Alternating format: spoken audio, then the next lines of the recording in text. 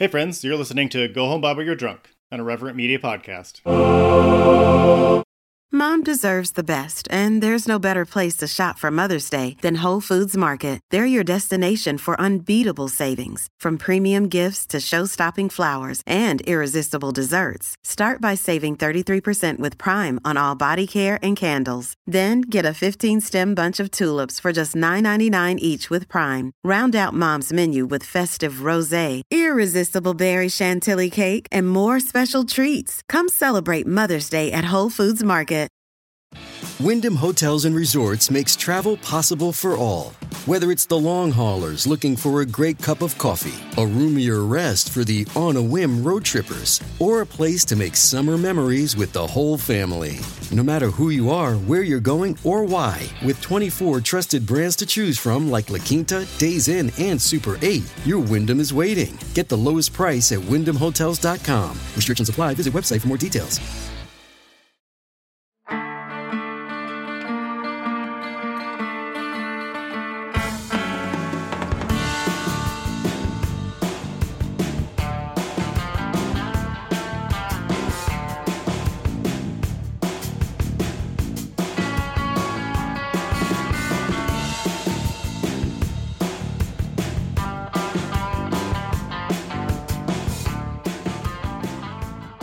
Hey everybody, this is Go Home Bible You're Drunk, the podcast where we talk about the Bible, evangelicalism, all the things that we used to do and be into, which was basically nothing, let's be honest. There's not much to do if you're an evangelical, and we kind of make fun of it, / sometimes we realize the Bible isn't quite as messed up as it feels good to think, say, whatever. Or do we like the Bible this week or not? This is literally every single episode. We're like, do we like it? I don't know. Maybe. It's a coin toss every week. Every single week. I mean, It's a big fucking book. It's bigger than the dictionary. I'm Tori, former evangelical / fundamentalist / conservative weirdo who still has my old conservative Twitter account up, unfortunately, with a picture of myself. So that's embarrassing. And now I am not those things anymore. I enjoy calling myself an atheist, not because I give a flying fuck one way or the other about whether God exists, just because it pisses off the white dudes. I also have a co-host. My name is Justin. I suppose I'm an agnostic because that doesn't elicit any further questions. You just say that and people go, huh, and move on. I don't have to be like, I'm a Christian, but not that kind of Christian, like. We're not talking about it. That's what I am. Yeah, like whatever it is, whatever moves the conversation on the quickest, because I feel like atheists can like elicit more questions. I don't want more questions about what I believe, because I mean, yeah, like Tori said, I kind of just don't give a shit in a lot of ways. So agnostic is what fits. I used to be Christian, uber Christian, super Christian, very religious. You went pro. I did. I went pro for a while. We'll say it was a paid Christian for a while there, a marketer for the brand, trying to get the youths to sign on the dotted line. And, I mean, there was good work there to be done. I mean, I am proud of some of the work that I did, but most of the work I'm proud of had nothing to do with the Jesus parts. But we're joined today. It's not just Tori and I. We're joined today with a delightful co-host. Yeah, we have a guest. And Janice Legata. And so, Janice, can you just introduce yourself a little bit? Tell the people about who you are, what you do, whatever you want to tell them is fine. Sure. So I'll stay on theme. I am I'm a current Black woman, former white evangelical. Nice. I was an aspiring pro. Never made it. Never got paid. But definitely put in the work. You certainly did more work than most pros. I did. I was I was in it to win it and losing the whole time. I am whatever you say I am. Like Paul, I am all things to all people. So however people feel like they connect with me, that's fine. I've had people be super excited, like, oh, Black atheist. And I'm like, that's the vibe. Sure. Yeah. You're picking up. I'll take sometimes claim Christianity just to irritate Christians because I have way too much useless knowledge at this point. I think on our knowledge alone, we're just kind of grandfathered in Christianity. Yeah. So yeah, whatever you want me to be, I'm that. That's me. Very happy to have you on the show. Janice, I love I love all the things that you do. Your Instagram always makes me laugh, your podcasts, all the things. So thanks for coming on our show. So this week, it's going to be kind of a grab bag this week for evangelicalism. It's going to be, I don't know, it's just going to be, I don't even know if it's this week in evangelicalism. It's just this week in just weird shit that is going down either on the internet or in the government. This week in weird shit. This week in weird shit. So as of this recording, Kevin McCarthy has failed 10, I don't know. 9, 10, votes. 11 times. I think we're yeah. Okay. So the New York Times says, after a humiliating 3-day stretch of 11 consecutive defeats in an election that is now the most protracted contest since 1859, Mr. McCarthy, look at him, is losing. I'm going to go out and say that a week from now, when this posts to the public, Kevin McCarthy will not be Speaker of the House. Yeah. I'm just going to put that in the universe. I could be wrong. Know. You could be wrong. I don't know. Nobody knows. Who cares? Like a certain amount of rounds where they're like, we can't do this. Yeah. Like at what point do 5 Republicans go, why don't we just go vote for Hakeem Jeffries and get this over with? I don't know that will happen. So it's really like, okay, there are 5 Republicans that both have like a modicum of self-awareness and or integrity and are not planning on running for re-election. Yeah, I suppose that's the political math here. Yeah, no one knows. That'd be really fucking funny though. I would love that. Yeah, because I remember Republicans were just like, because they had a very lackluster performance in the midterms. I mean, but still, they took the House, so yay for you. And they're like, we took the House. Like, well, barely. We'll see if Kevin McCarthy is Speaker. And now it's like, nope, he's not. It's just a shit show. It's a shit show. And then Matt Gaetz, but he already moved his stuff in. Matt Gaetz has, just stood up and bellowed the name of Donald Trump. So now Trump's in the running for Speaker of the House. I don't even know. It's a major demotion. Let's be honest. This is a demotion for that man. Can we be? Just anybody. Are we up for Speaker of the House? Just say a name. So. Jesus H. Christ. Are we in the running? Could we be? Yeah. Don't you have to be the representative of a district? Or can it just be anyone? Anyone. Just anyone who exists. It's just really caused me to question a lot of things. We don't know how this shit works. Neither, apparently, does anybody else. Yeah. I mean, but this is what happens when your entire platform, personality, whatever, is make abortion illegal and government doesn't work. When that's all you got. Oh, and the border. You're just yelling the border randomly, no policy statement to speak of, just yelling the border, making abortion illegal, and declaring that the government doesn't work. Shockingly, does not make you good at governing. No, it actually makes you quite bad at it. If you're committed to the idea that the government doesn't work, then you're not actually going to try to make it do things that benefit anybody except yourself. And then you can just be like, yeah, I'm benefiting from it, but that's just because it's so dysfunctional. It just doesn't work. That's why. Yeah, I mean, and I have friends that are, Republican or libertarian that kind of have that view of it's so fucked, we may as well just get ours. Which I mean, that's, I'm not going to say that's an invalid response, but I think that okay, can I just no, go ahead. Interject. Go ahead. It's not necessarily that it's oh, this is so fucked. There's nothing that can really be done. Fuck it, I'm gonna get mine. That there's some logic there, right? That could hold some water for some types of people. To me, the problem is it's you're being malicious, right? There's malice here and ill intent, and you're actively trying to sabotage the process and then being look, it doesn't work, guys. That to me is what's fucked up. Yeah. And I think that if you know enough about politics to be I'm a libertarian, then then I would argue you're cognizant enough to understand that they're fucking this up on purpose and taking advantage of the fucked upness and then being oh, I don't know, guys, it just doesn't work. That's not cool. That's my take. Yeah, it's the whole like fuck everybody, I'm gonna get mine is it's like that's what you do after like the power's gone out, services are gone, your neighbors are trying to loot your garden.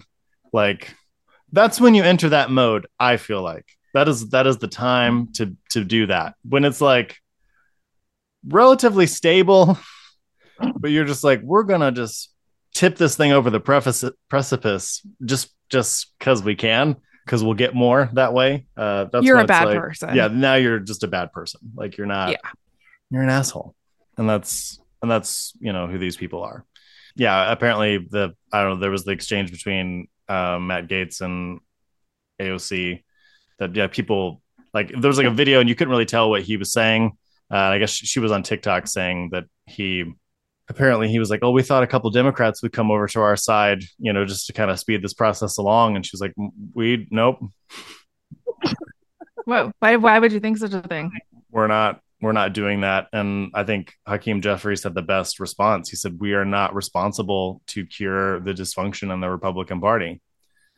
Like that is not our responsibility. Like we are here to work for the American people. We're here to work with them as partners in doing that. It's not our responsibility to cure their dysfunction, which I'm like, I feel like that's the song of the country right now. Is not our job to cure the dysfunction of Republicans or evangelicals or, whatever shit show they've found themselves in. It's like they're self-persecuting themselves. Like, come on, man. And the left is finally letting them. Because I think historically, the Democrats, people on the left, like sometimes I feel like we lose because we do try to go to the middle ground so often. Mm-hmm. Yeah. Mm-hmm. I'm sure it is surprising to them that some Democrats haven't been like, oh, well, come on, we got to be, when they go low, we go high and we got to help them out. So I like this new vibe of just being like, no, we're just going to let you guys struggle and enjoy it. Like, right. That's what you wanted to do. Okay, mm-hmm. Have fun with that, and we'll be over here. Yeah, like it's not working, guys. It's not working. It's like, but you don't want it to work. It's like, well, yeah, but like, can you just help us out here? Like, it's not working. It's like, no.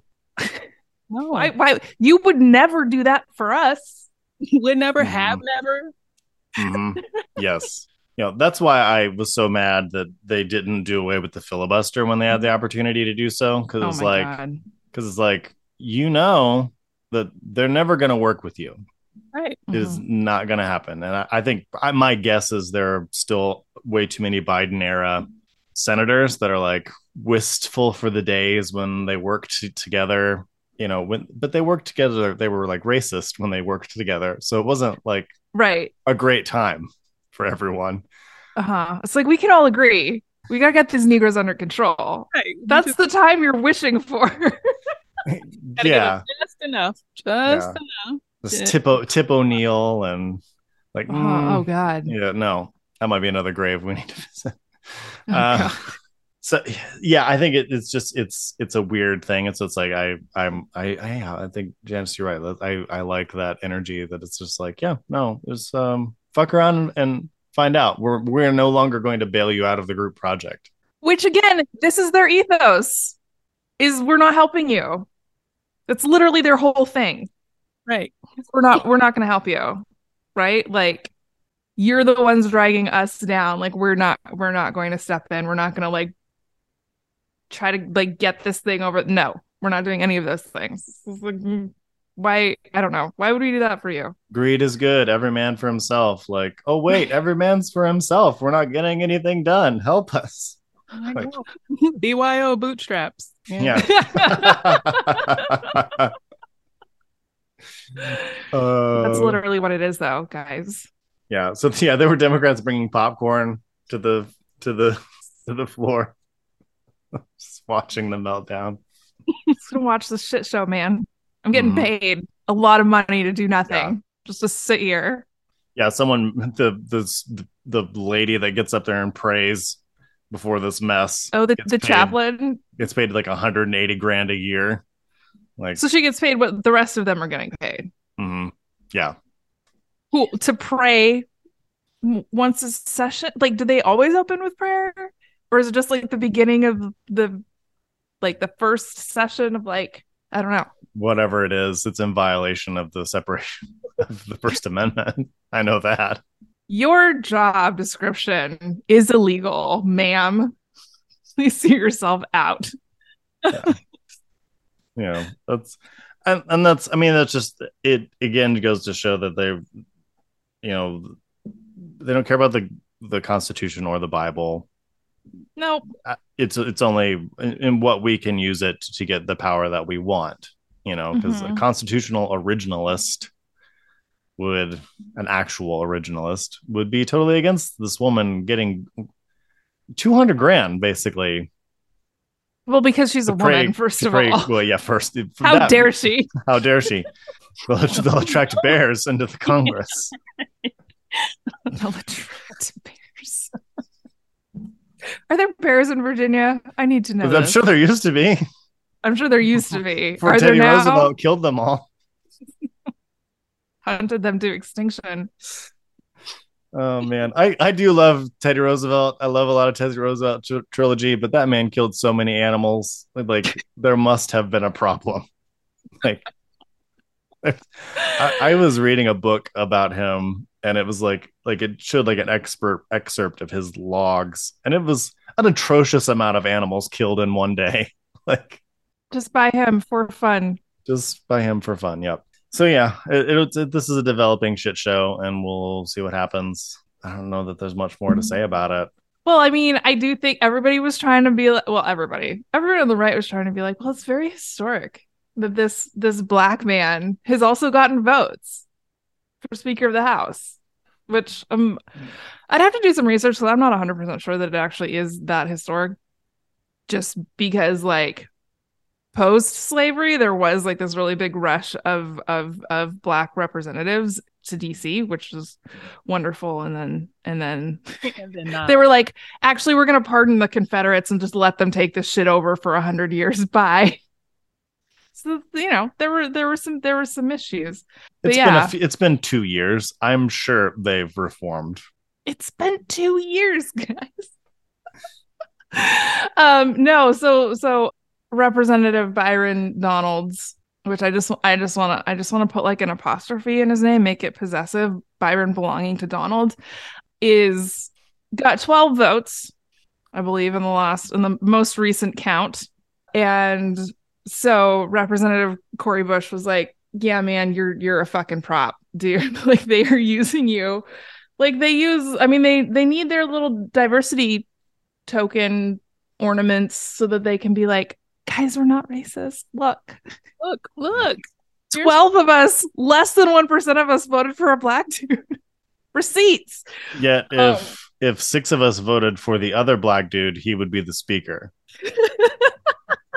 like that's yes. That is such weird, like conservative logic. Like very few of us voted for a black person, therefore we're great. When it's like less of you could vote for this other black person and they could actually have power. Would you be willing to do that? Oh no.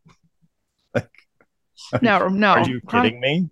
Congressman Donalds went on Fox News to talk about how he was feeling very mad / disappointed that Cori Bush tweeted that he was a prop and he was being used by the Republicans, which I think we can just be honest and be like, yeah, if you're a black person and you're a Republican, you're probably a prop. Like there might be, maybe Tim Scott might be an exception just because he's a fucking senator. Maybe. So you actually like have a modicum of power in that position, right? But Cori Bush was like, listen, man, this ain't it. Like, this is not historic. You're just being used. And he's like, Donald's is like, oh, and his feels about this. And so he decided to like go on Fox News and then tweet her. And he's like, Cori Bush, if you see a black man rise, like, let the man rise, even if you disagree with them. And then he's like, debate me on my podcast, basically. It's like the rest of the fucking tweet. And I was just like, guy, come on. I had to respond to this because I was like, okay, I get what they're saying. They're like, "Ugh, this is historic, whatever." And it's like, apparently it counts if you're black and conservative or like a fascist, then you get but a woman, and it's like, oh, we get to give you like all these props for being like breaking some glass ceiling. Like, no, that's not how this works. And anyway, I had to reply to this dude because I was just like, are you fucking serious right now? And anyway, I wrote him back and I was like, this lecture that you directed at Representative Cori Bush is really rich considering all the lovely things your colleagues have said about Obama. And then I go tell your Confederate comrades to let black men rise, even if you disagree. And please record it so that we can see you getting laughed out of the room. You know that everybody's like, you know that you're being used. And I'm like, yeah, like just put this in any other direction and see how all of your white colleagues who support you so much respond. Like they don't treat you like a serious person either. I promise. And I'm not saying that like, this isn't to say that Democrats aren't racist. Like my sister Alice, her thing, she always says, she's like, the only difference between like Republicans and Democrats is Democrats pretend that they're happy to see us. Yeah. Like that's the difference, right? Is it's like, oh yeah, we're like glad to have you on the team. We're not gonna let you do anything. Don't touch that. No. Sit down. Turn your phone off. Give me your phone. But at least it's not like wishing for the good old days of like fucking, I don't know, nooses and sheets and whatever. Back when like, men were men. back when men were men. It's like we just gotta gotta bring God back to the country again so we can bust out those hoods. It's like they were inspired by the Pope. It's fine. Oh man. Back when men were men, and when, you know, Republicans were for black people. Like they love to harp on how no, remember it was the Democrats who were the racists. But now in the year 2023, this is when a black person is getting the most votes, Republicans. So like if you guys were the party of the people, how is this record setting now? Yeah, no, all those black people who ran as Republicans, which they legitimately did, like, I don't know, the late 1860s. Mm-hmm. Like, yeah, they ran as Republicans, but they were all treated like shit. I don't know how else to tell you this. Like, they were not treated like real normal people. Yeah, like, and also that was back when Republicans were the progressive party. Like, it was, you know, abolition was by comparison. Yes. Abolition was absolutely a progressive stance. Right. You know, and so is the Republican Party progressive today? No. Like, and so like it's funny when you can like walk a Republican through this. You will get them to the point where you realize like, oh, our best days were long behind us then. Like we progressed and then we stopped somewhere around like 1880. Oh no, it was much sooner than that. You know. Sorry guys, I'm a fucking nerd. I won't bother you with all that history. But it's actually like Reconstruction and like, well, the failure of Reconstruction is really fucking fascinating. If any of you have any interest in researching that. So I'm sure we can do a whole episode on the failure of Reconstruction for kicks. But not today. Because we have other stuff to talk about today. We do.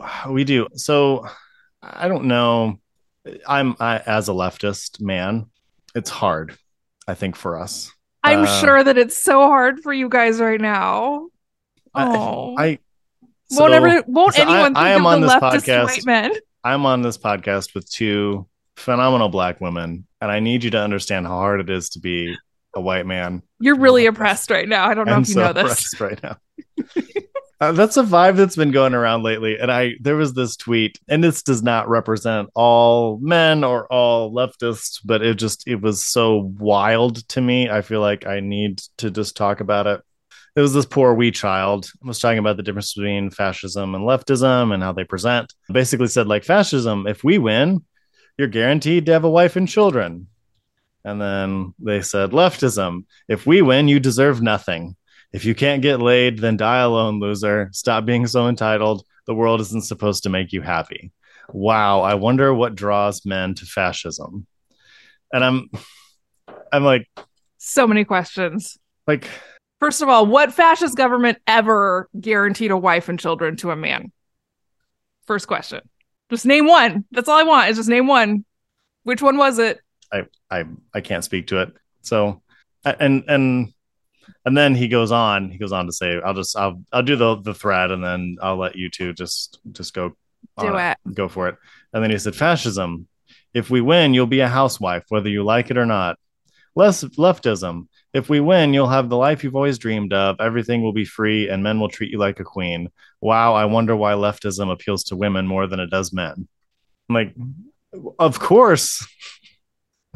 Like, oh, you want to be treated like a person? yes, Wow. yes. Wow. Bold, dude. Just really out of line. Oh man. All these fucking women out here trying to be people and whatever. How dare women people? How dare they?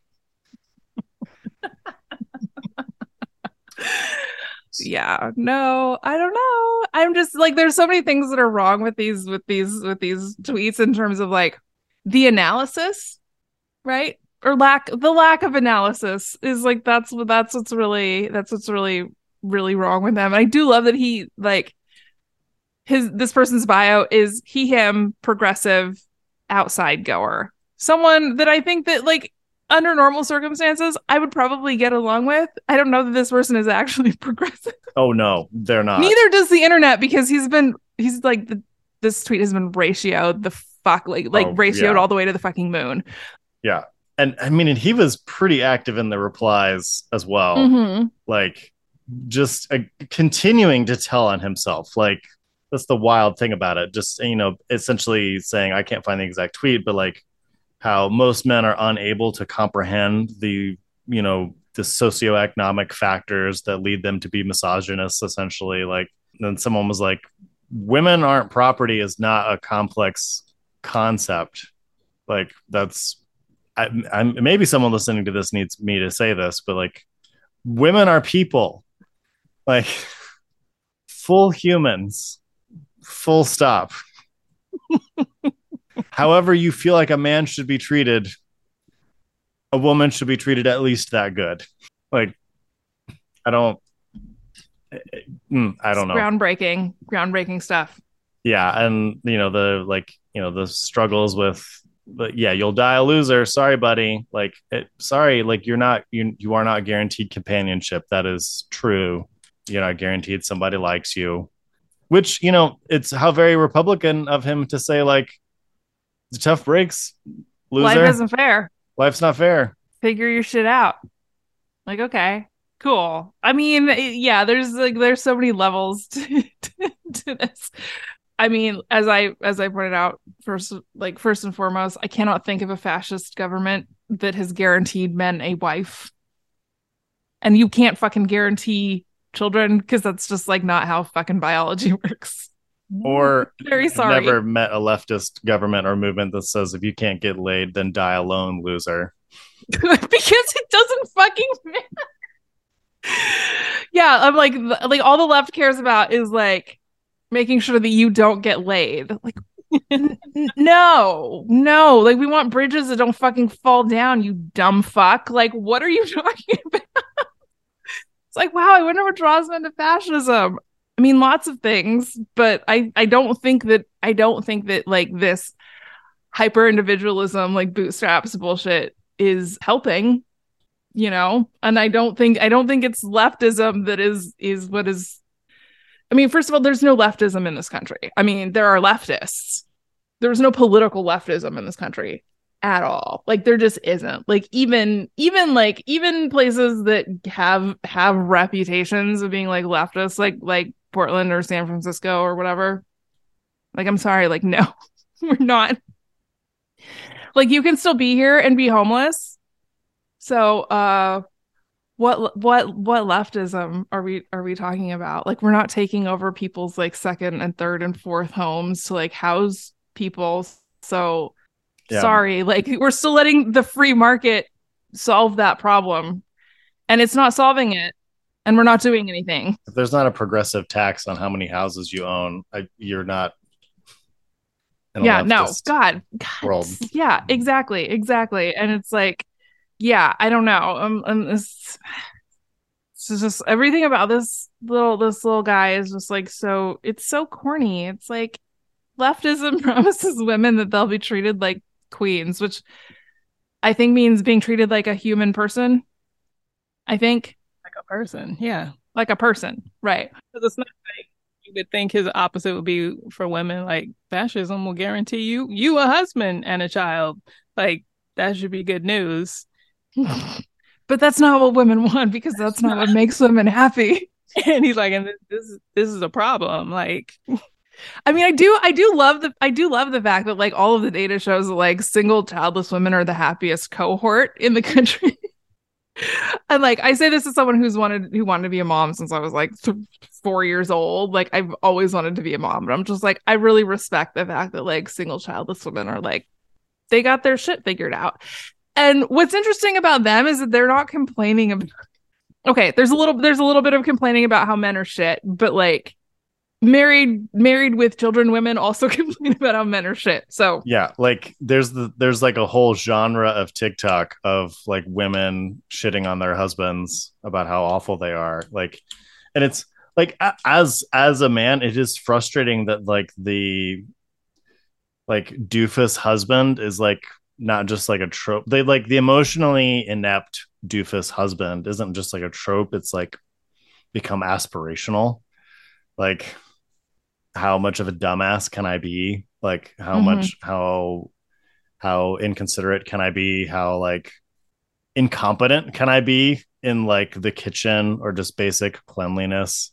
You know, see last wiping week my ass for my rant on cleaning your shit. You know, like it's weird that that's aspirational. Like, I don't get that. Like, it's like, come on, dudes, like get your shit together. Like, people have emotions. It's okay. Like learn to deal.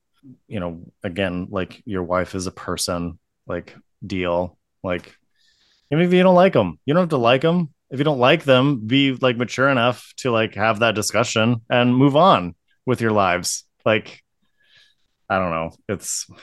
Our country is very weird, deeply it weird. Is. I think that we need to maybe do an episode just talking about like this very bizarre dynamic of like men being promised things that like have never actually been given by the right. And it's like, it's either like, oh yeah, if you become like a fascist / like hard right, alt right, whatever, you're guaranteed a wife. Like, again, it just, many countries have been fascist for some amount of time. I'm not aware of a single one that was giving out wives, like free wives. And even if you go back, let's just say they go back to the days where like women can't have bank accounts or jobs or whatever. I don't see a lot of women just flocking to men for the answer. Like, I would actually see women probably flocking to each other to take care of each other. I feel like that would be much more likely to happen than all of a sudden these, you know, I don't want to say low quality men.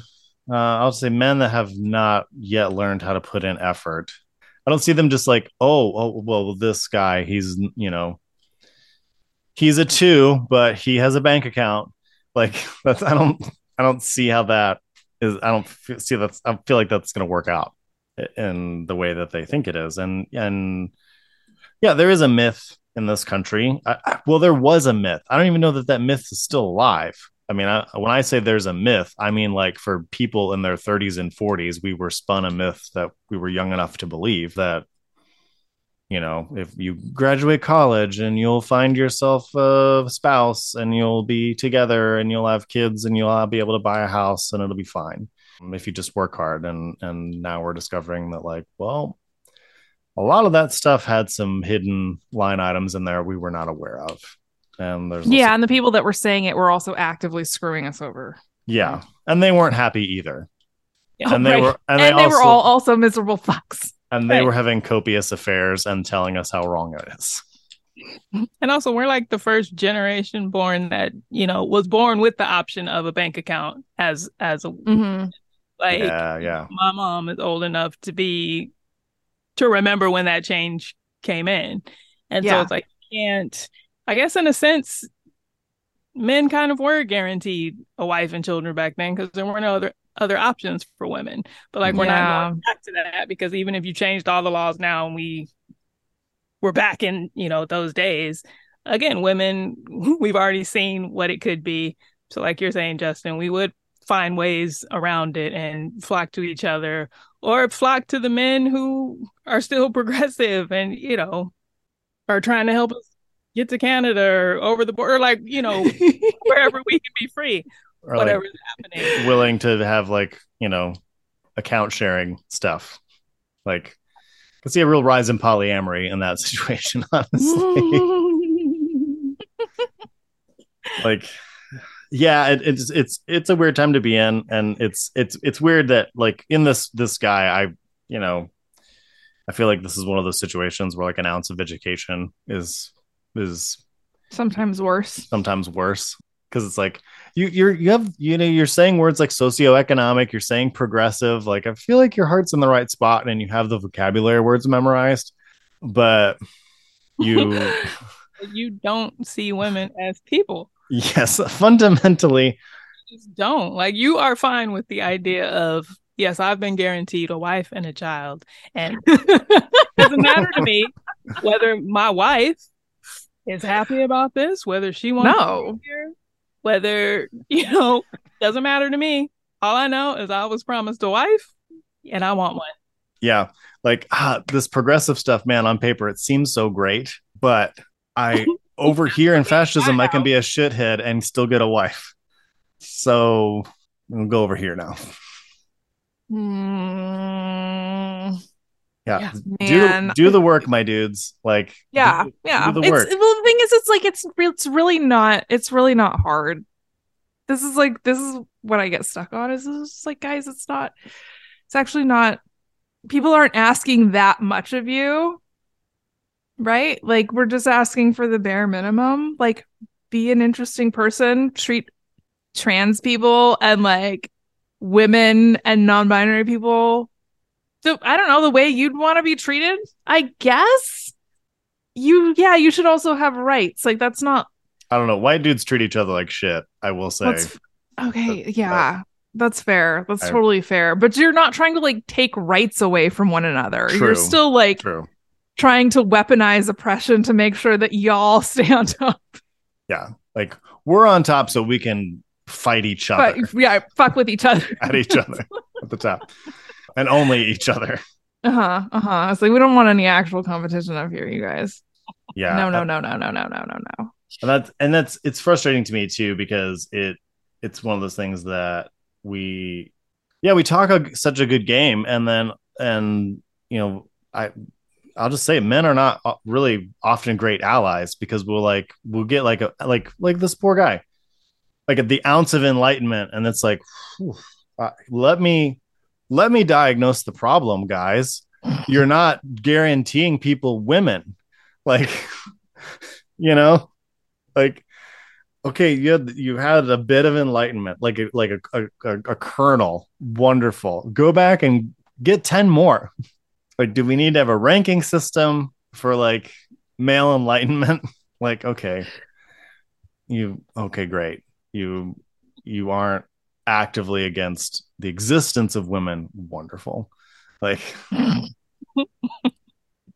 you think that maybe perhaps people of color are treated unfairly. Great. Wonderful. Like, let's just put you back in the microwave for a little bit. And you got some work to do. And I'll admit, I need to go back in the microwave on some things too. Like, I do not claim to be like above my privilege or above stumbling over bullshit, but I feel like I am someone that appreciates being wrong in a strange way. There's like an Anthony Bourdain quote where he talks about it's like a rant that he like enjoys the feeling of being wrong, and for whatever reason I was blessed with that.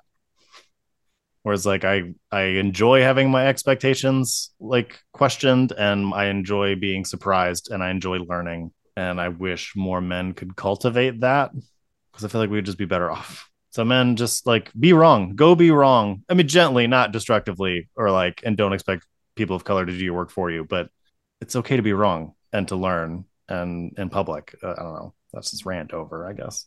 Go out and get ratioed. Yeah.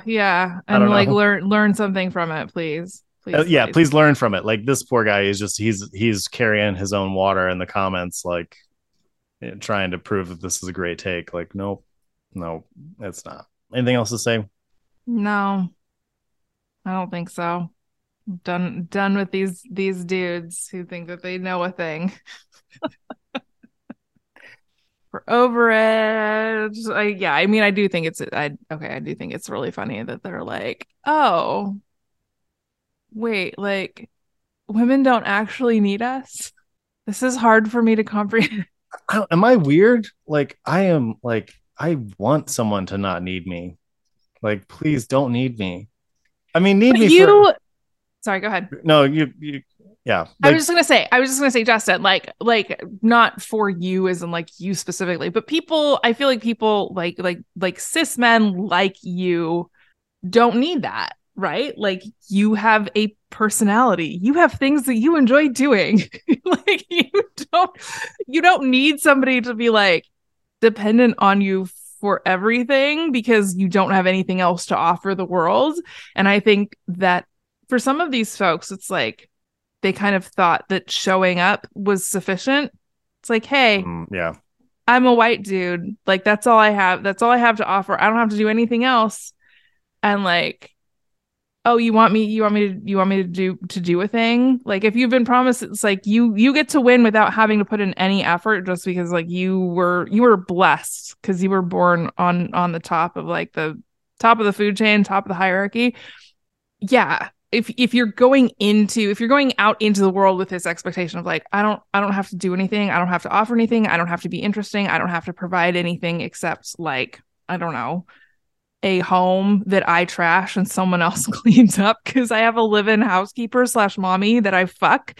Like, yeah, I don't know. It's like if that's like your expectation, then reality is gonna hurt you like very badly.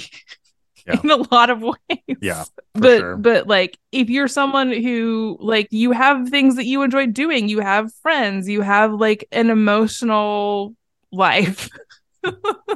Have an interior world of any kind whatsoever, right? And it doesn't have to be like oh, I'm so like cool and hip and hot and what like it's not about any of that stuff. Like you really, that is not the prerequisite for getting laid for anybody who's interested. Like you don't have to have like a huge bank account and be like the hottest dude like in a 10-mile radius. That's literally not what anybody is expecting of you.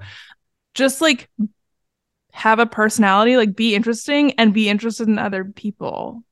That's really like how low the bar is. But still like too high for some folks. I feel like we're turning into a relationship podcast. Yeah, maybe that needs to be our spinoff. Maybe. Oh, white dudes, you're drunk. Yes. I was just thinking that. It's like that'd be good. That'd be a good one. Good segment. That should be what this segment is called. We'll retroactively call it "Go Home, White Dudes." There we go. Yep. So let's take a break for capitalism, and then we'll come back to Absalom, another not really a white man, but kind of an honorary white man in ways in the Bible, possibly. Yeah. And his dad, David, had the privilege of a white man. All right, we'll see y'all. Hey, it's Ryan Reynolds, and I'm here with Keith, co-star of my upcoming film, If, only in theaters May 17th. Do you want to tell people the big news? All right, I'll do it. Sign up now and you'll get unlimited for $15 a month and 6 months of Paramount Plus Essential Plan on us. MintMobile.com/switch. Upfront payment of $45 equivalent to $15 per month. Unlimited over 40 gigabytes per month. Face lower speeds. Videos at 480p. Active Mint customers by 531.24 get 6 months of Paramount Plus Essential Plan. Auto renews after 6 months. Offer ends May 31st, 2024. Separate Paramount Plus registration required. Terms and conditions apply if rated PG. Hey, everybody. Thanks for enjoying that capitalism with us. You know, the Lexus or... I get a lot of like Tinder ones over the holidays, actually. So, oh, really? Yeah, they were Tinder or Match search or whatever. What's your search history, Justin? It's actually funny. I've noticed that lately. My search history is not Tinder at all. I promise. Like Scout's honor. But like, I don't know if it's just because I watch a lot of TV late at night, but I get a lot of like Tinder and Hinge ads. I'm like, what's going on? Do you need someone to fuck? Yeah. You don't live in a fascist country that provides you a wife. So you just have to fish like the rest of us. No, I'm not doing that. Farmersonly.com. Okay. Have you seen the Christian ones too? They're so funny. They're like, yeah, what is it? Christian Mingle? no, it's not Christian Mingle. No? There's another one now. It comes up every now and then. It comes up when I watch what we do in the shadows on Hulu. Like it comes up all the time. I'm sorry, what? I'm like almost every time I watch that show, I get the Christian one. That's just like it's like just you get all the values questions out of the way, and you just get right into it. And I'm like the values questions of like, oh, I'm a fascist, and I think that women should be property. Like it just automatically. Wait. Is this the Peter Thiel one that's like for conservatives only or whatever? This is the right one for like the Christian only. See, the problem is that we're going to be talking about it, and then I'm going to do a Google search of it to find the name, and then it's going to bother me. And then now I truly am going to get the ads, so we're going to stop that line of questioning now before I accidentally shoot myself in the internet foot. So, but we have a Patreon. We have a patron and a Patreon. Our Patreon is patreon.com/gohomebible. You can pledge multiple tiers. Every tier gives you access to our Discord server where you get to talk to like-minded folks and hang out in kind of a more private setting that's not in the wilds of the internet. We also have a new patron this week at the youth pastor tier. This is Rachel. Thank you so much for starting the new year strong with a new youth pastor. So Rachel, we're going to be giving you your life verse. And it's your verse forever because it's from the Lord, mediated to you by your anointed leaders, Tori and Justin, in the second church of the Drunken Bible. So not the first church. They're assholes. Second church. So, okay. I'm going to just do my little bibliomancy here. Point to... wow. That was fast. Well, it's just... That was the fastest verse. The problem is it's a footnote. It's not actually a verse. It's the concordance. So, all right. Okay. This is John, the book of John, the Gospel of John, chapter 21, verse 25. Jesus did many other things as well. If every one of them were written down, I suppose that even the whole world would not have room for the books that would be written. That's a verse. That's a verse we talked about. Yeah. So I don't know that Jesus did that many things. Well, but I think that Twitter has also proven that there is like a way to write forever about very like menial and important things. Mm-hmm. So, I mean, I think that if somebody were to try hard enough, you could probably write so much that like the earth could not contain all of the stories. It just feels like a very weak Justin. It feels like a very weak ending. I'm just going to say. Sorry, I'm not making fun of you. They were trying. Rachel. Rachel, trying. Jesus did many other things. Rachel, we don't know about them. They're probably in a book somewhere. What is happening? That's what I feel like this is the ending. So if you're unsure, Rachel, of how many things Jesus did, it was all of them. It was all of them. All of the things that have been done. Have been done. You're thinking right now? He did that. He did that. Yeah, I did that. Oh man. So, well, thank you. Jesus made all the things. So, our army of patrons continues to grow, and we're going to continue to figure out ways to grow that community over the year. We do have a listener, not just patron, but listener get together in Washington, D.C. We're shooting for the end of March, near the last weekend of March, around in there, kind of looking at venues and things. It's a hangout. Like this isn't going to be like a conference. We're just going to hang out. It's going to be a good time. And then Tori and I are going to maybe, possibly, allegedly visit the grave of a deceased Supreme Court justice. Diseased? A diseased weasel / dead Supreme Court justice that we have a mutual feeling about.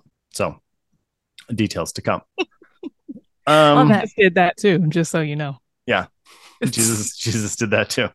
It's in a book somewhere. But we're not going to talk about Jesus today. We're going to talk about the kings of Samuel, the book of Samuel, really, not the book of Kings, even though it includes kings. So we're going to talk about Absalom and David and that whole dynamic. And our friend Janice is going to lead us in this discussion. I don't know, for a drinking game. Do you have a drinking game, maybe, Janice? Or do you have thoughts of a drinking game? If not, I'm usually pretty good at making one up on the spot. Make it up, Justin. Go. Make it up. Okay. I'm going to say anytime David does not come across as an ideal biblical father, Go ahead and take a drink, because he's the man after God's own heart, and I suppose he is a father just like God. So anytime there's like, there's weirdness in there, go ahead and take a drink. All right, Janice, Before lead we us get on. into Absalom, Go ahead. can I say No, go ahead. something about David from the last episode? Yeah. So Justin, listening to you and how you said, like, just kind of seeing David with more of that kind of bravado with him, coming in and bragging about all the things he's done and can do and whatever. But I had never thought about it before. But did he cheat? Like, were slingshots allowed? Like, I feel like people were afraid of Goliath because it was supposed to be like this hand-to-hand combat. Oh my God. Yeah. I was wondering about the bow and arrow situation. Like, why didn't they just like pew pew? Yeah. Right in the eyeballs. I think he cheated. I don't think you were allowed. You were not allowed to bring a slingshot. Bring a slingshot to a sword fight. Yeah. Perhaps Goliath was like, oh fuck, he brought a slingshot. But I also think if you're saying, okay, it's just like one-on-one, you're gonna fuck my shit up, or I'm gonna fuck your shit up, and whoever loses, like their whole country becomes slaves. I feel like at that point, like cheating is fair.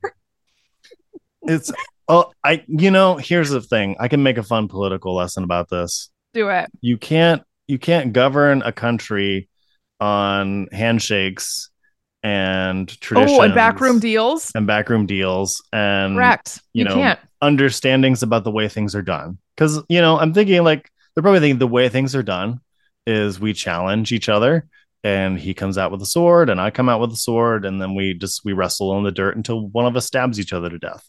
And that's just an understood thing. We don't need to say it. It's an unspoken rule. Like, and then all of a sudden some asshole with a slingshot comes across, and you don't know how to deal with it.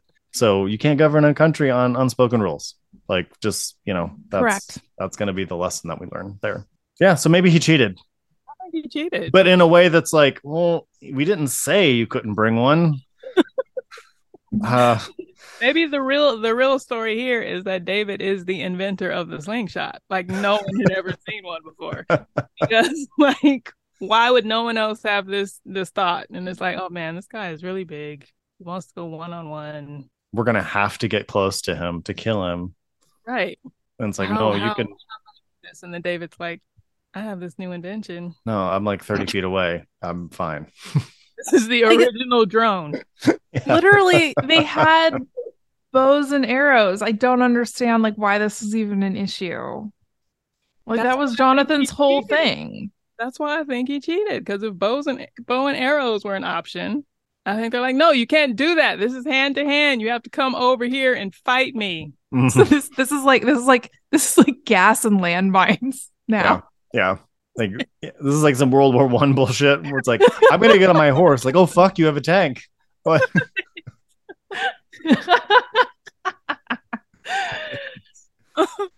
Like, I say this every World War I movie I see. I think of all. I mean, if I had to be in a war, if you were like, you have to make a choice to be in a war, World War I would be the one I would not choose.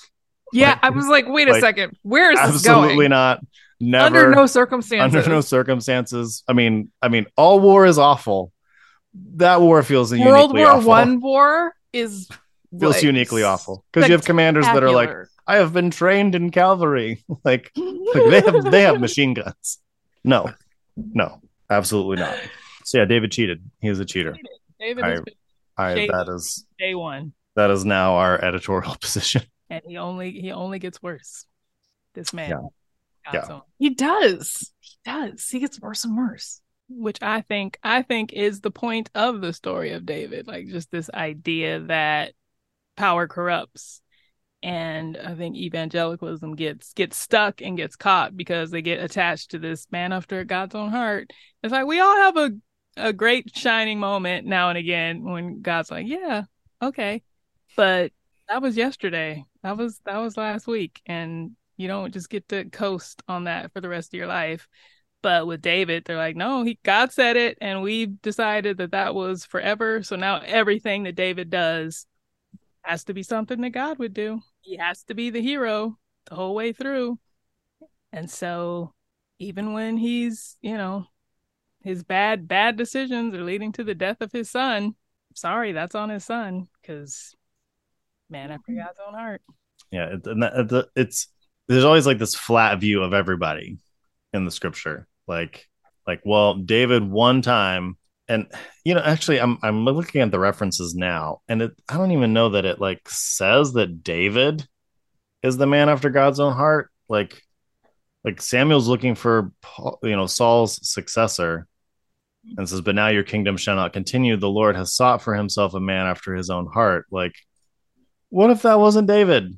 Like, I don't know. I'm trying to like look at more of the references here, because I was like, there's something not sticking out for me. So it's like, yeah, it feels very self-proclaimed or proclaimed about him, but not Or like earlier days, because now, people get mad at us. Each of us have been, you don't get to say things about the church anymore because you're not in church anymore. You don't get to talk about Christians because you're not a Christian anymore.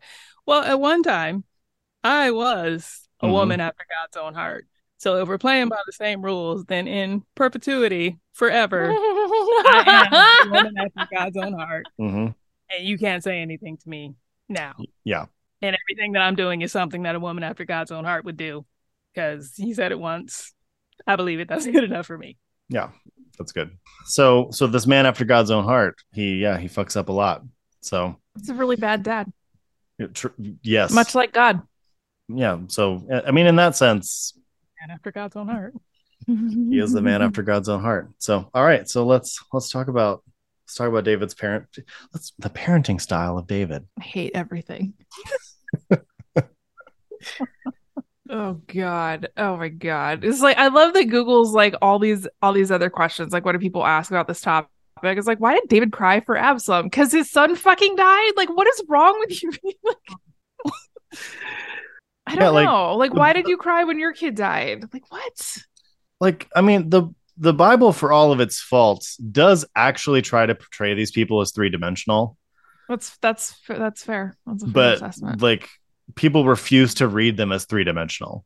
Yeah, I mean, Jesus is pretty complex. Jesus gets mad, he gets pissy, like he makes mistakes, like, but Jesus can't make mistakes, yeah, David, like, yeah, the arc of like power corrupts, like, fuck yeah, like that's a good story. Actually, the story of David and power corrupting someone who was brother innocent and bold and had bravado and was like all about the Lord, like worship leader, whatever, and then all of a sudden they get a little bit of power, and all of a sudden they're like, inviting people to worship God during a pandemic or something.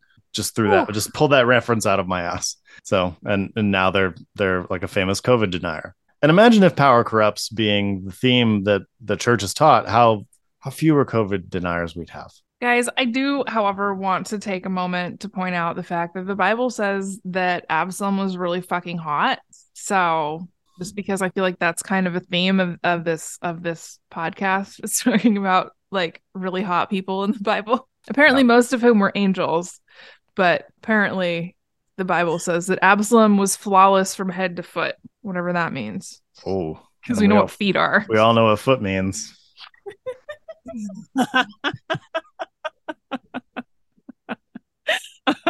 And based on that, I know who I'm casting.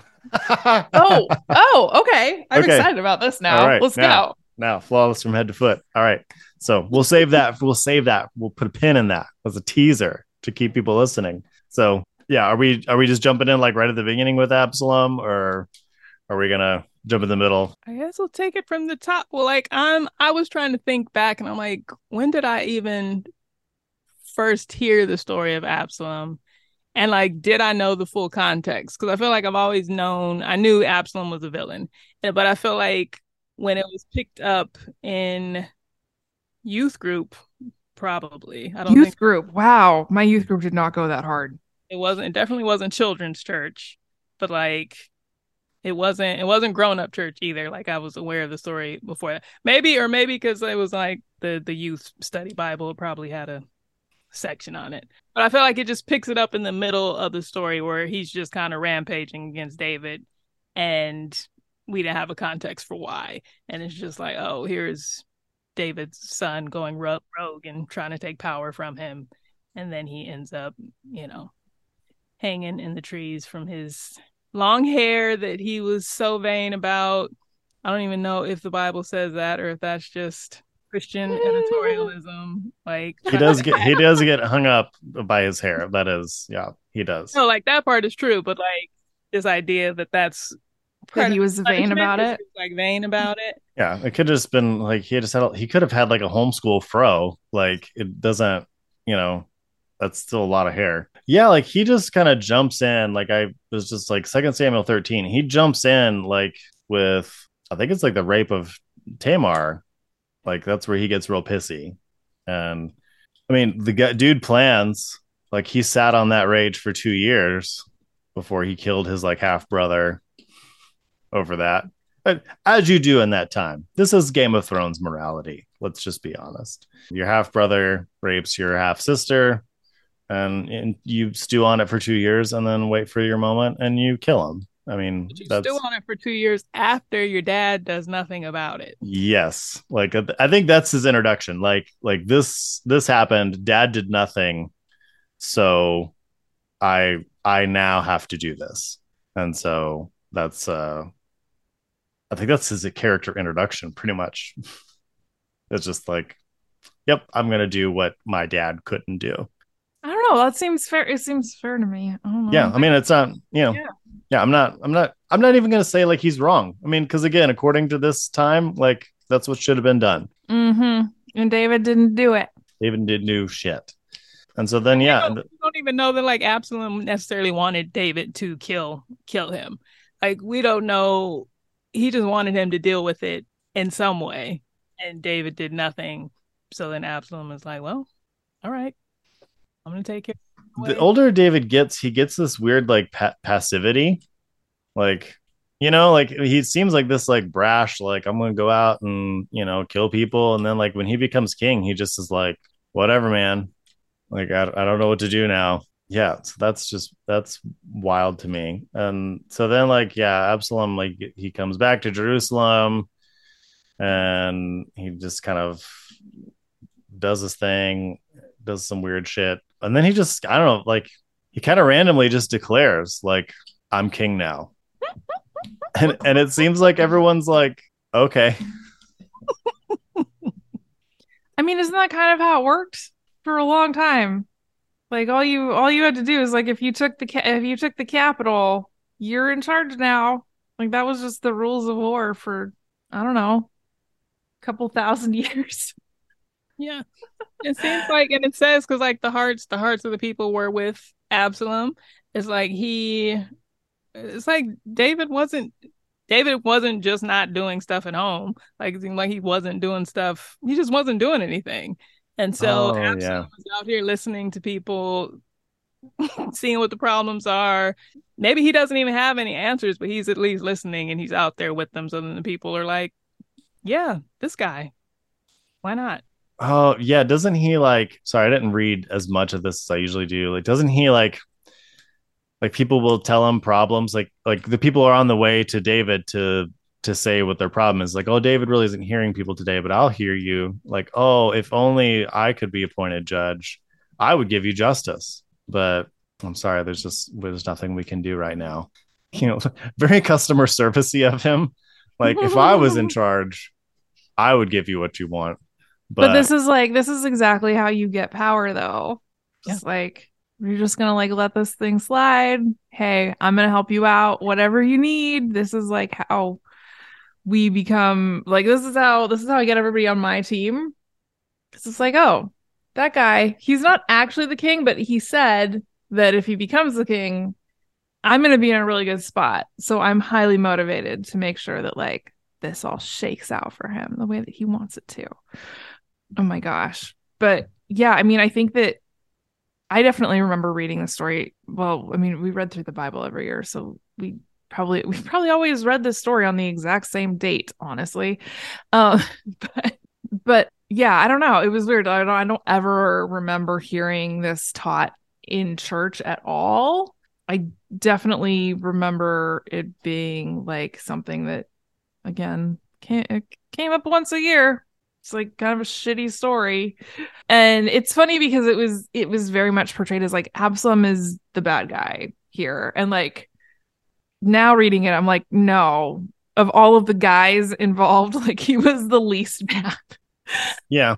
Well, until he becomes king, I will say. Well, is he how long is he? I don't even remember how long he's king for. I thought he was king for like 3 weeks or something. Yeah, not very long, but he does. Here's what I find funny about Absalom, and like if we're gonna go with this theme of power corrupting. So eventually he usurps the throne, he kicks David out. And what does he do? Like the first thing he does is he fucks all of David's concubines. Like, which again, just trying to make a point. This is what you do, but if like, your claim to fame is like avenging the rape of your like half sister, and then like the first thing you do is rape all of your dad's concubines, like I feel like it's a very kingly thing to do at the time, you know. But it's a very kingly thing to do, you know. Like I find that to be. I mean, yeah, I don't know. Like all the whole story, like this whole conflict between David and Absalom is really fascinating to me. I mean, obviously, like that's just. I'm not trying to be dismissive of that, right? Like if you're like these people were literally sex slaves, like that's not. Yeah, I don't know that sounds right. Like I totally like not trying to be dismissive of that, like at all. I think that from Absalom's perspective, he was like, how can I humiliate my dad because he did jack shit when Tamar was like assaulted, right? Like literally like premeditated, like Ammon was like a complete piece of shit. What Amnon, whatever his name was, whatever his half brother's name was, they were all half siblings because David had so many wives. Amnon. So I think that like that was. Go ahead. Sorry. Go ahead. Yeah, like I'm reading the verse now. So they pitched a tent on like top of the house for Absalom to like do all this with his father's concubines. So it was in the sight of all of Israel, like very much as like a diss to his father. Right. Like, right. You know, and not to justify Absalom for doing that at all, but to also, like we said, this is Game of Thrones days. This is how things worked then. And I think like the fact that he had this kind of recognition for what had happened to his sister, like there's something different about him because most men see all women as property. And so it's like, okay, maybe he does see this class and these women as David's property, but like there's something about him where he's like, no, like my sister is different. This is a woman that means something. And so, you know, bad for him, yes, of still thinking of these other women as property and not seeing them as people. For his time. I'm like, I'm going to give you a little bit of credit because the fact that you're so upset about this thing that happened to a woman, even if, much like our little friend on Twitter, right? Just enough. And you're right, exactly. You're clearing the bar that is on the floor, right? Handily. Right. There's more bars. Yeah, that arc of his is just interesting to me, and yeah, I don't think it's like undermining him completely because again, like this is a very different time, a different understanding of morality, a different understanding of who's a person, and that he shows at least a minor amount of evolution on that, and like, also like some women are people, just better than no women are people, I guess. Oh God, oh my God, this would be my bumper sticker. Some women are people. No, I mean, I think that it's really interesting because Absalom does this. Like, I think it's interesting that like Amnon has this whole like pretends to be sick and is like, oh, have my sister come see me, like I don't feel very good, and then literally attacks her. And I it's not lost on me that Absalom he lets Tamar live with him so that she doesn't have to be anywhere around where Amnon is going to be, which is, I think, very kind. Yeah, very thoughtful. He takes care of her, even though again at the time she would have technically been damaged goods and he would not have been required to do that. Right. Yeah. But then Absalom does this like very like same kind of thing, like this very premeditated. It's like 2 years later, they're having this party and like Absalom's like, hey, come on, like, tell my brother to come down here so that we can get him wasted so that we can kill him. Yeah, let's get him so wasted and we can just kill him real easy. And yeah, it's like this won't be difficult, right? So I think that like he clearly put a lot of thought into this. Like it was a very sort of premeditated thing. And then he was like, I'm gonna go, and I'm like, I'm gonna peace out, and like David is like mourning the death of Amnon, which okay. Like why? Like you're just weird and gross, and I don't like it. And Absalom then like runs away and is gone for like 3 years. Yeah, peace out. I gotta get out of this family. Right. I mean, just, yeah, truly. Right. So then like, yeah, and I don't know. Like he like Absalom like names his daughter after his sister, which I think is really beautiful too. Like, because again, she would have like socially been considered like damaged goods, and I think Amnon broke the law, like not marrying her. I'm pretty sure that like if you rape someone you have to buy them. Yeah, pretty sure those were the it would have been Amnon. It would have been his responsibility to take care of her in the way that Absalom was taking care of her. Right, exactly. I don't know. I don't know that the text indicates this. Absalom could have stepped in and said, "Absolutely not. You're not gonna. Yeah, I will take care of you." This woman is a people. Yeah, right. She's like us, and she doesn't want to be around you. So I'm going to take care of her.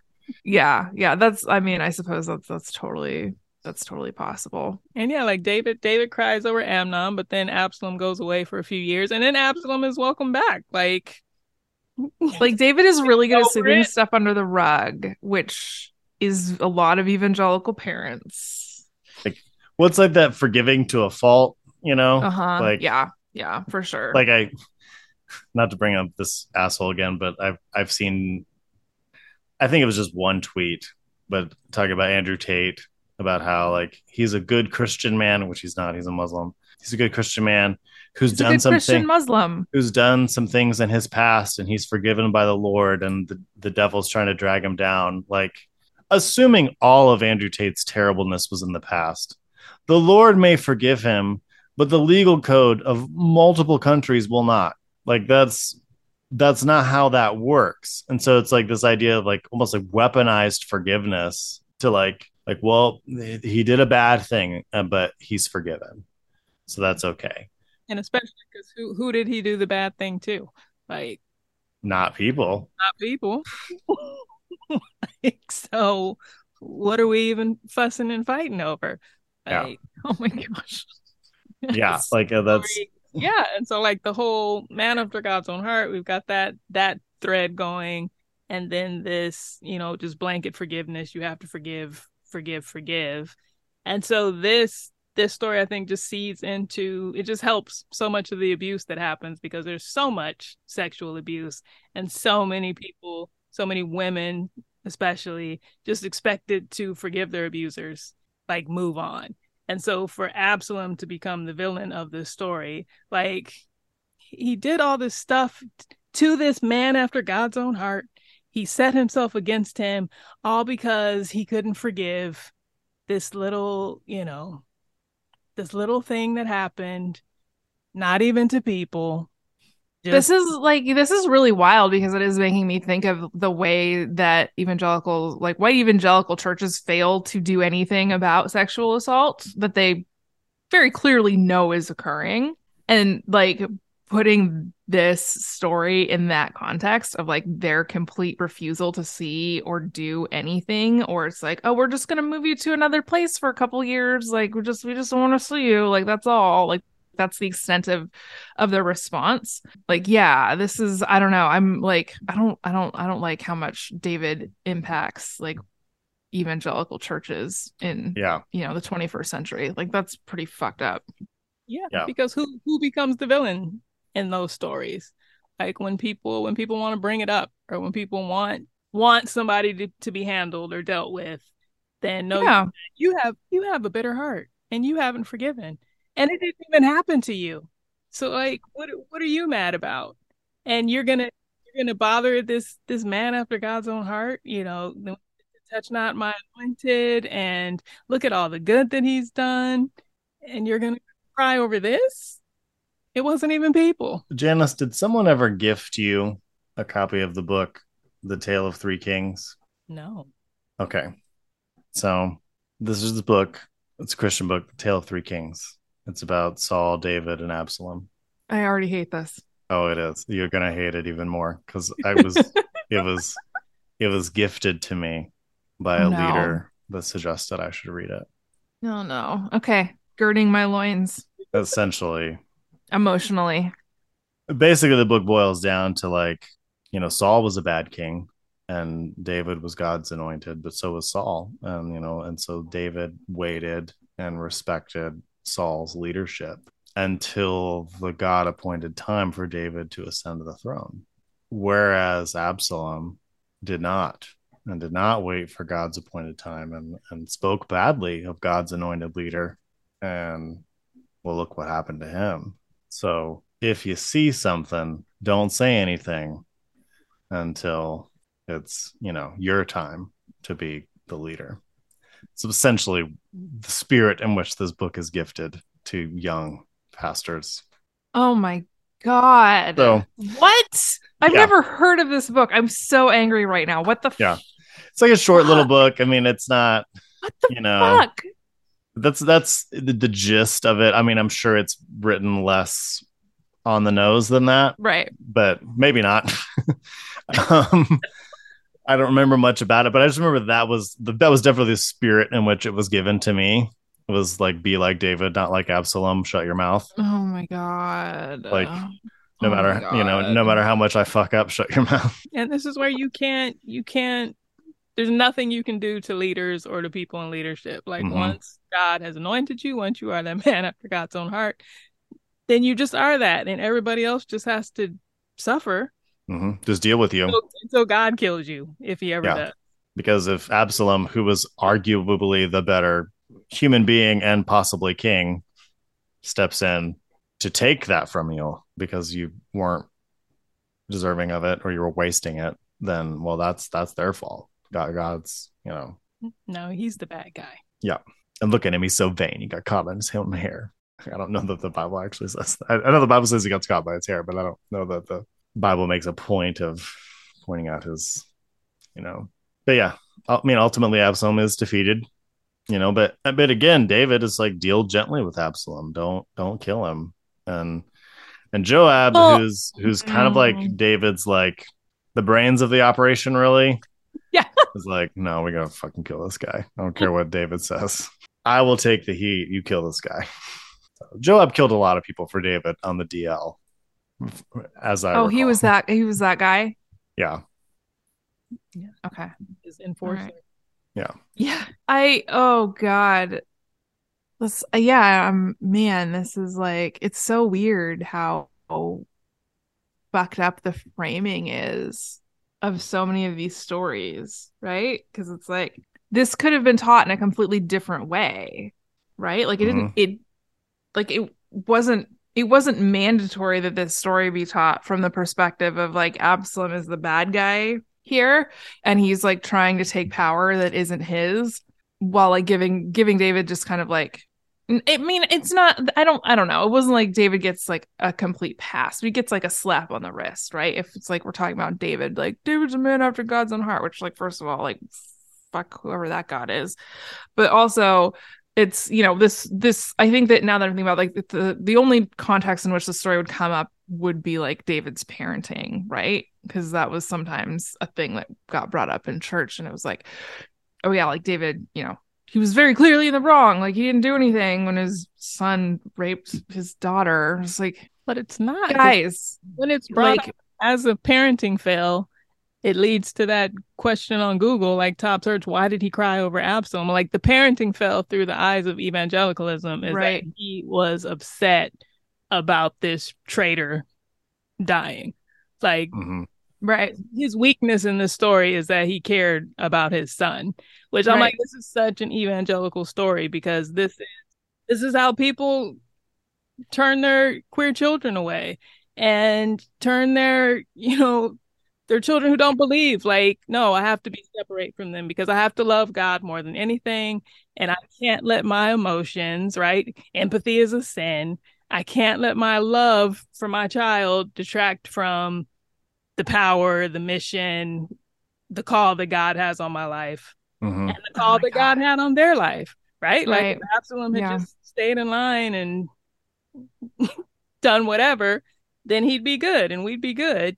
But because he has decided to go his own way, I've got to turn him over to the dark forces he wants to be with, and I have to be fine with that. Like, yeah, and I have to wage war. I have to wage war against him, you know, and beg my men to not kill him. Wink, wink. Right, and then to have your enforcer to be like, no, this is his weakness, and he's not strong enough to do it, but we've got to make it happen because that's his parenting fail. He loves his son. Yeah, too much. Yep. Yeah, he loves his son. He loves his children. He doesn't see fault in them. Like, you know, he's this is so interesting. He's not he spared the rod and spoiled the child. Yeah, I mean, and you can just say from like a political perspective, like he definitely ignored the problem that was brewing right underneath his nose. Like, absolutely. But at the same time, it's like, you know, you're also asking him to move against his own child, who will be king one day. Will be king one day, which is like so weird. Like I think about Hillsong sometimes, and I'm like, when I knew like Brian Houston was an unredeemable character, when like finding out how much his kids have suffered in all of this. Yeah. Like both Joel and Ben have had, you know, like mental breakdowns and issues and like are not doing well. And I'm like, you would think that someone is like building this ministry for their children. But I'm like, this thing that you're building is destroying your kids and you don't care. Like you're not changing course. You're not. So it's like, who is this for? So the fact that you're letting your son be killed over power that you should be giving to him, like that should be his someday. Like what is the issue, David? Just retire, step down a few years early. Like you're not going to live forever. You're not going to have this forever. It's going to go to someone, and it would be him. So like, why are we not coming to the table and figuring this out? Like Absalom, for all his faults, even that premeditation, I'm like, this says that he's not a rash actor. Like, so I think you could talk to him and we can make a plan here. Like we're already at least like 5 years out from the inciting incident. So he's not just moving quick. Like, yeah, it's interesting that my like perception of Absalom, like at least the way he's presented, is like a rash actor. He's got this wild hair. He's a wild man, you know. But it's like the whole story of him is actually pretty premeditated, very calculated. You know, not just in the like avenging his sister, but also in the undermining of his father. Like it took a lot of time. He was in the right place. He greased the right wheels. Like he probably would have been a fucking spectacular king. Like, you know, like, so like he is not who even he's presented as in the like caricatures of, you know, the few times he was even mentioned. Like, I don't know that I remember any really sermons about him necessarily, but just like the presentation is like, he's just this wild guy, like too hot for his own good, like a himbo or something. And it's like, no, like he may have been a 10 and also had a brain. Like he may have been the total package. I think he was. I think he did. Yeah. And even that business with, you know, David's concubines and all of that, like that was something he was advised to do. Like yes, he was advised to do that. Yeah, by an advisor. Like he's talking to people about what do I do next? How do we do this? Mm-hmm. So again, I think he could have come to the table with David. Like, look, old man, here's my list of grievances. You're not going to live forever. Someone's going to have to run this kingdom. Yeah, you have to have 2 virgins at night just to get you going. Like, let's make a deal here. Let's figure this out. But you know, it wasn't to be, because you know, again, like the man of God's power has to be protected at all costs. All costs. You know, children, friendships. your finances, your health, everything. Like I don't know Brian Houston, but I had an opportunity to see him once, and and this was back when this was like heyday times. Like he was a rock star or whatever. I remember I looked at him. I was like, I remember thinking like that is a fundamentally unhealthy man. I remember him being like, why? Like, what's the big deal? Like, almost like this guy looks like he is about to fall over. Like, there is a stress gremlin inside him about to eat him alive. Get him a cup of water. Like, what is going on? Like, it's like this. Like, I remember like feeling bad for him, but also like concerned. Like, this was like a 2-minute interaction. I was like, I'm done with this. Whatever you are, I do not want. And like Brian Houston, he's interesting because his whole ministry was like built on the charisma and personality of other people. Like it wasn't him. It was Darlene Zschech initially, and Hillsong Music, and then Joel Houston. So it was like all these, and then Carl Lentz, right? Is these bigger personalities and this charisma who are just under his umbrella. So then it's like, oh well, if you want Darlene Zschech at your conference, you got to let her pastor have around. You want Carl Lentz to come, well, you got to let Brian Houston do something. So he was never the headliner. I can see why. Oh man. So anything else to say about Absalom? I mean, yeah, he dies and then David, cries about it. I will say this, like fast forwarding, just talking about David. It's funny, like when he finally does pass the reins on to Solomon, it's the weirdest interaction in the Bible to me, for one of them. He basically like lists off all these people that he has grievances against to Solomon, and reasons why he can't kill them. Like, well, I promised I wouldn't kill him, and I know his son. Like his son lives with me, or I can't kill him. If you're a wise man, you'll know what to do. Wink, wink. Like, and what's Solomon do? He kills them all. Like that was Festivus. The air grievances. Yeah. So it's I don't know. It's wild that we're like, oh man, after God's own heart, but like, no, this is like some Godfather shit. Like. But that's the danger, and I think that's why I love and hate this story. Like, this is such an evangelical story, but this is the danger of putting people on a pedestal, or just deciding that the title matters more than anything. And now this person can never be touched. They can never be looked at in another way, and we just have to protect this image and this idea of who they are. And so whoever gets crushed under the wheels of the reality of them, too bad, can't talk about it, forgive and forget, keep it moving, because look at all the good they've done. Yeah. Wow. Oh man. So who is the perfect casting for Absalom? For Absalom? Yeah. The perfect man from head to feet. Perfect man from head to feet.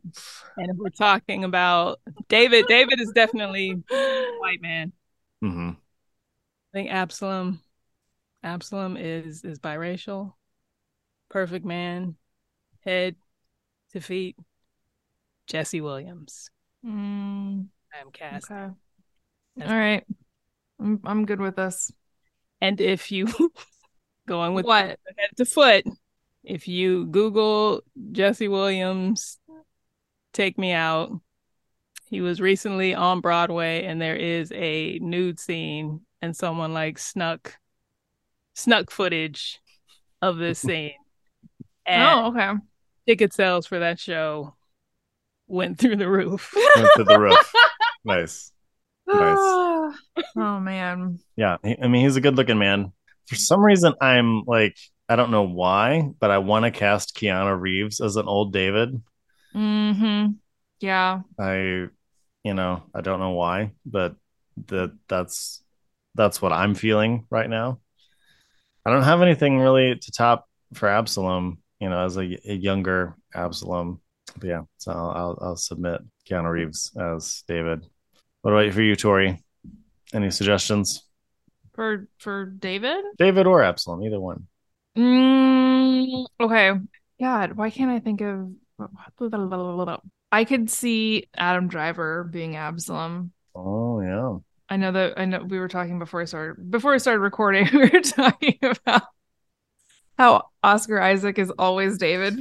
Oh, yeah, true. I was trying to branch out, but forever. No, I appreciate you branching out. I do. I like Keanu Reeves too much to like want him to be cast as David, but I also can kind of like see that. But yeah, I feel like Adam Driver for Absalom could totally work. So Keanu Reeves could also be a Joab, kind of like that quiet fixer, like, no, we're just gonna kill him, and we'll let Oscar Isaacs be the King David in this.